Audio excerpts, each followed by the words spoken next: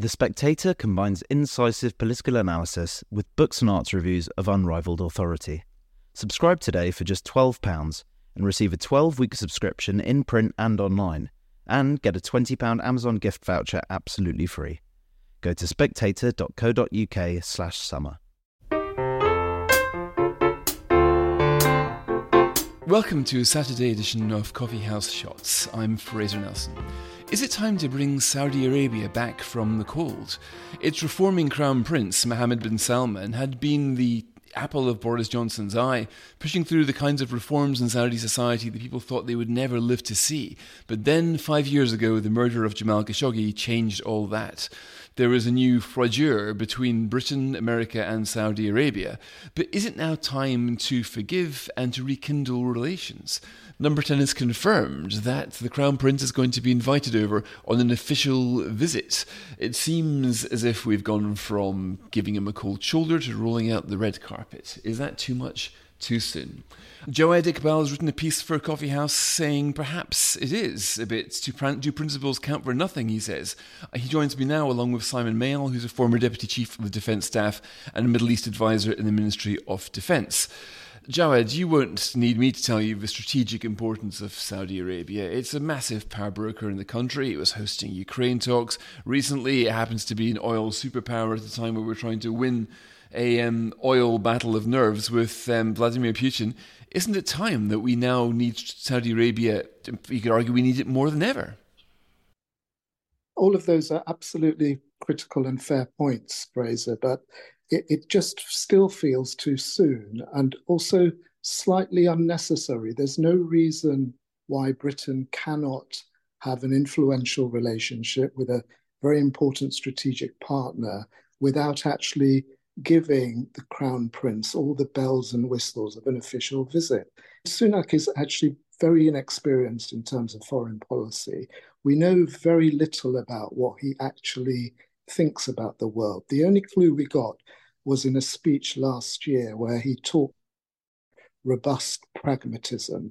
Now, in this case, there's a lot of pragmatism, but very little robustness. And the usual cliches are always trotted out about this is influence and opportunity and, we can use our good offices to have an effect. But there is actually no real cause for adopting a policy which is effectively all carrot and no stick. It's only been 5 years since the Khashoggi killing. There has been no sign from the Saudis of any kind of, even a suggestion of some form of, thought around what happened there. No real sense that they've acknowledged the horror of this particular event. And we seem to be hurrying towards giving the Crown Prince all the bells and whistles of a visit to London and all the pictures that will be beamed around the world for very little in exchange. Simon Mayall, we quite often take our lead from the United States here, our first ally. Now we know the relationship between the Biden administration and the Saudis is still quite cold. So are we rushing in a bit too soon? Should there have been some intermediate steps before we have the Crown Prince here, presumably with a dinner at Buckingham Palace? I mean, that's what a state visit normally involves. So this is the full kind of Pinochet treatment, and that was controversial enough. It will be controversial, Fraser, but, the world is as it is, and the world has moved on hugely since Jamal Khashoggi's murder, and I'd be with Jawad. It was a dreadful case, although I have to say it was as bad as the shooting of the Duc d'Enghien under Napoleon. As Talleyrand said, it's far worse than a crime, it's a mistake. At a time when we were having problems with the Chinese, with the Russians, with the problems we were having clearly in Yemen, the humanitarian issues there, the nuclear file with Iran, problems across the whole of Mesopotamia to the Levant. Saudi Arabia is a really key player. And although this will be painted as Britain just trying to get a few bucks, sell a few weapons, etc., issues to do with Saudi Arabia, the Islamic world's relationship with Israel, the Sunni Arab world's relationship with Iran, the whole issue of Ukraine, which is going to roll on for longer than we imagine, the whole issue of the confrontation with China, China's the pivot in Saudi Arabia, the pivot in the Gulf towards Asia, towards China. All of these need confronting, and in certain cases you have to deal with the personalities who are fronting up agendas.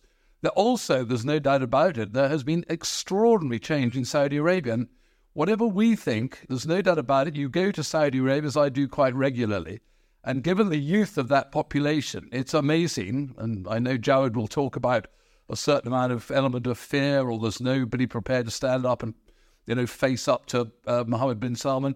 There is huge support for his agenda, and that goes across a lot of the Sunni Arab world as well. All of which look to America and Britain and judge us by how we want to virtue signal or greenwash or whatever the current phrasing is. So really important. 5 years is, Jawad might say, there should be no statute of limitations on murder or something like that. But the world is a lot different from 5 years ago, and Saudi Arabia is a major player.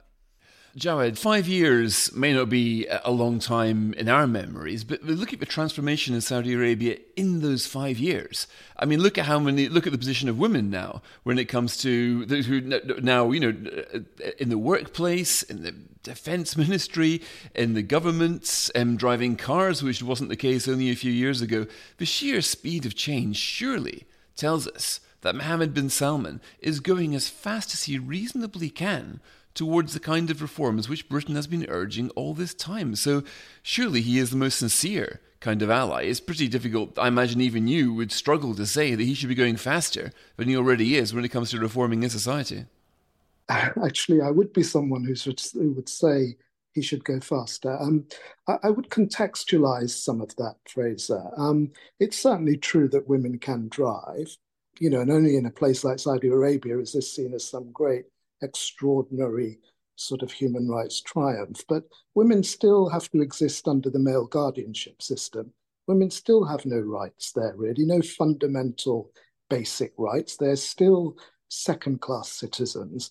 In terms of the change is definitely better than it has been in lots of ways. He's clearly a consequential ruler of Saudi Arabia in a way that the previous rulers have not been. But it is still a country where basic freedoms are under the cosh in all kinds of ways. Last year, 200 people, according to Amnesty, were executed. That's been the consistent annual figure, around about 150 to 200 every single year. But shouldn't we be looking at, of course it's always going to be way, way far worse. Britain is never going to run out of things to criticise in Saudi Arabia. But 5 years ago, when Khashoggi was killed, female drivers were outlawed. Now the streets are full of them. The first female soldiers are graduating from a Saudi military academy. Women judges are being trained. Equal pay laws have been passed. So we're talking, sure, Britain did all this many decades ago, but do you think Saudi Arabia could be reasonably expected to make faster progress in those 5 years than it has already without pretty much revolution? Because Mohammed bin Salman here is taking on the Wahhabis. He's pretty strongly. And I'm wondering if you think that there is anything insincere about his domestic reform agenda. I can't really comment on the sincerity or otherwise. I mean, he has an agenda. It's his agenda. It's not Britain's agenda. If it sometimes coincides with things that we would like to happen, that's great and fine. But it's to overestimate Britain's influence to think that what he's doing is something that is in some way being guided by Britain. He has Saudi interests at heart. He is not really engaged in thinking about what Britain would like, whether that's on the domestic front or on the foreign policy front. Is that a surprise? If we're not really talking to him, then he's not really going to be thinking about us. I mean, that's the whole point. No, the whole point is that there are many ways of engaging and talking with him without giving him the extra status that he really craves. Why do you think, for example, that the Saudis are so busy buying up sport everywhere? Is it because they have a love of football? No, they're looking for credibility. Credibility in sport, credibility in entertainment, credibility in tourism, credibility in all kinds of ways. And what this visit gives him, quite early on is a fantastic propaganda coup for very little in return. If you look at the actions of the Saudis, only recently did they engineer the return of Syria to the Arab League. Now, Syria is a country that we technically are very unhappy about. It is a regime supported by Putin, who we are currently engaged in a major standoff with. The Saudis have a set of interests and agendas that do not necessarily coincide with Britain. We have a relationship, it's historically important. We have all kinds of things where we would like to engage for our own benefit, but that doesn't mean that we should be going way above that and giving him the one thing that he really does treasure, which is some form of international credibility in the West. Simon, let's say then that we accept everything that you say about how Saudi's influence. Isn't this simply a question of how to engage? We didn't need to go this whole hog, did we? And it looks a bit like an about turn, and one which hasn't really been explained. We haven't had ministers talk about Saudi Arabia. All we hear is leaked and still unconfirmed reports that Rishi Sunak is going from one extreme to the other. Well, let's be clear, Pace, it's not a state visit. He's only the crown prince. He's not a head of state. His father, Salman, is the king.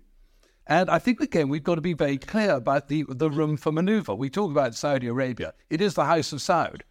We talk about Bahrain. It's the Khalifas. You talk about Qatar. It is the Al Thanis. This is about family survival.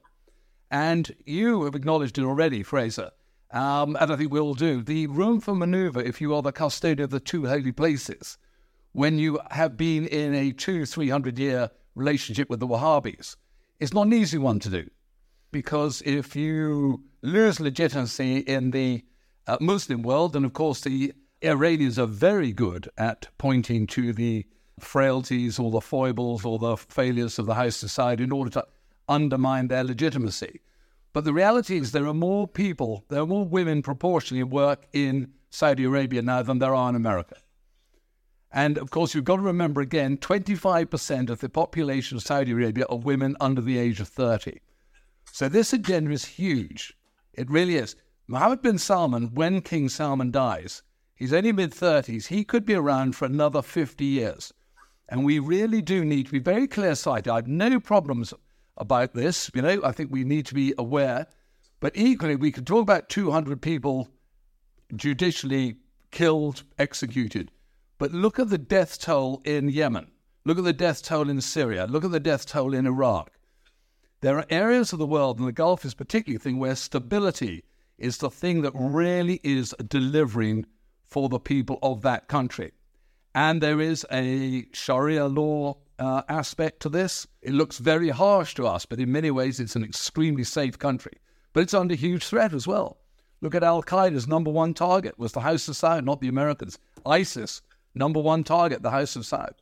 So sometimes one's really got to put Saudi Arabia or other Gulf monarchies in the context of their own cultural experience and their own regional dynamics.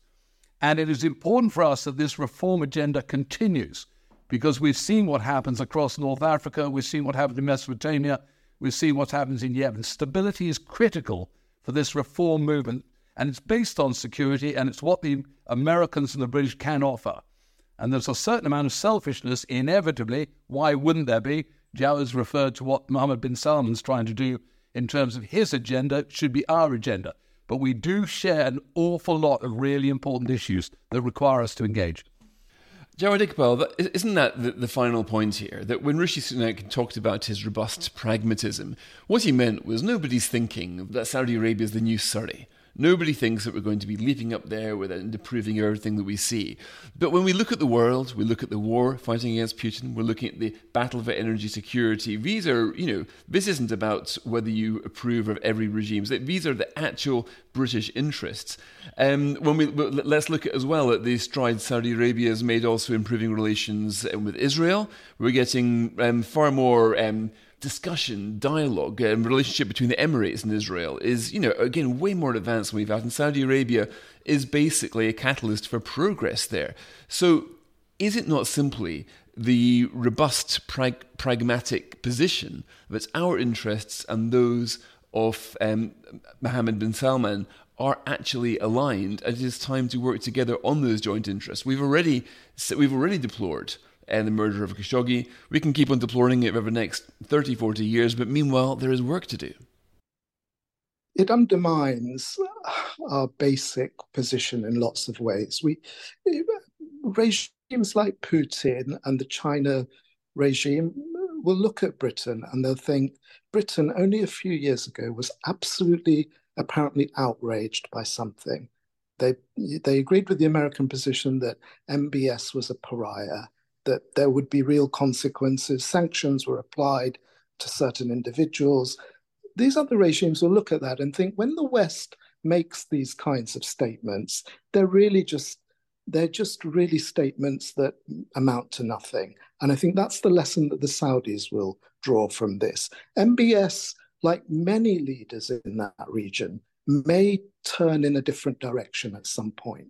We often say that about these regimes. Do you remember a few years ago, we were saying that Bashar Assad, the optician from Acton, was a great reformer and a great strategic thinker who would ally himself to British interests and American interests. Look how that turned out. It may well be that at some point the Crown Prince decides that reform isn't really on his agenda, that there's a bigger prize and that he wants to go in a different direction.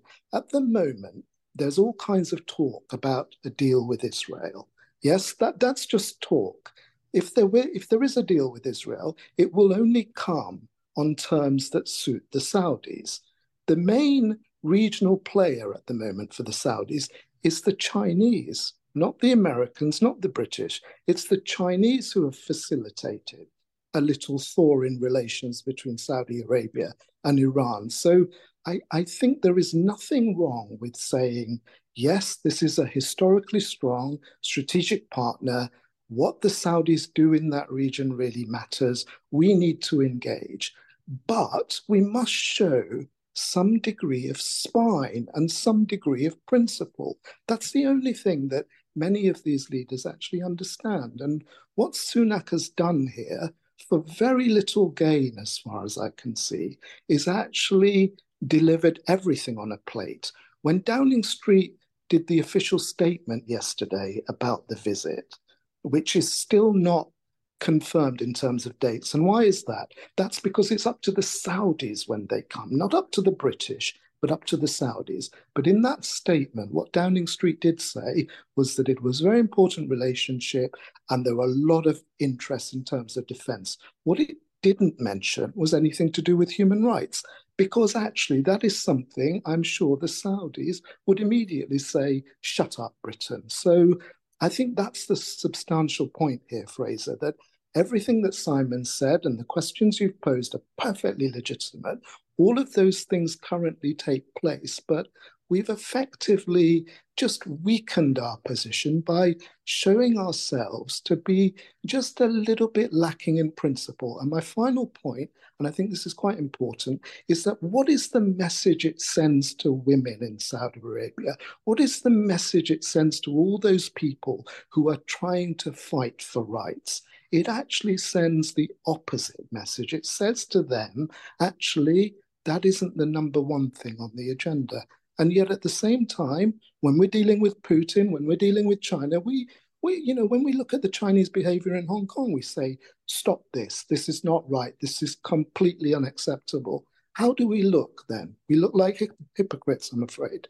Well, I would disagree with Jawad about this because I know what the attitude is in Saudi Arabia, particularly among the young people, particularly among the women, towards what's happened so far. We need security. The more we push the Saudis away, the more they lean towards the Chinese and the Russians. I simply don't believe those regimes offer anything for Saudi Arabia. I still think the Western model is what they aspire to. I think in the cultural side, the social side, they'll all say nobody wants to go to Beijing, nobody really wants to go to Moscow. But it is about family survival. And I genuinely think they genuinely understand the post-fossil fuel era is coming fast in historical terms. When they talk about the future, they're not talking about 5 prime ministers down the road. They're talking about grandsons, great-grandsons, daughters. Every one of those women out there who's got greater freedoms, they're still constrained. I buy that, but they're a very socially conservative people, Jawad, as you know. They're religiously pious. I think we find it very difficult in the secular, liberal Western world to genuinely think that people hold up the Quran and say, no, this is the received word of God. This is what it says. Okay, it's open to interpretation. So I think security, stability allows reform to take place. And Saudi Arabia is such an important country that by actively dismissing Mohammed bin Salman, we alienate a lot of people across the Sunni Arab world. And in many ways, we push them. They say, and you said it yourself, Dad, fine, thank you, I'm off. I'm off looking at the Chinese to guarantee my security or the Russians. And I don't think that's a good outcome for Saudi Arabia, let alone for the House of Saud, and certainly not for the West at a time when we really are confronted with some major problems, which Saudi Arabia we would like to have on side. And I don't really think we're giving a huge amount, but I take your point for certain people, the issue of what we signal at human rights level. I just happen to think that actually things are moving incredibly fast in a part of the world that has traditionally been very conservative, very slow, and very, very, disappointed in what it's done about tackling these issues. Simon Mayall and Jawad Iqbal, thank you very much for joining me on Coffee House Shots.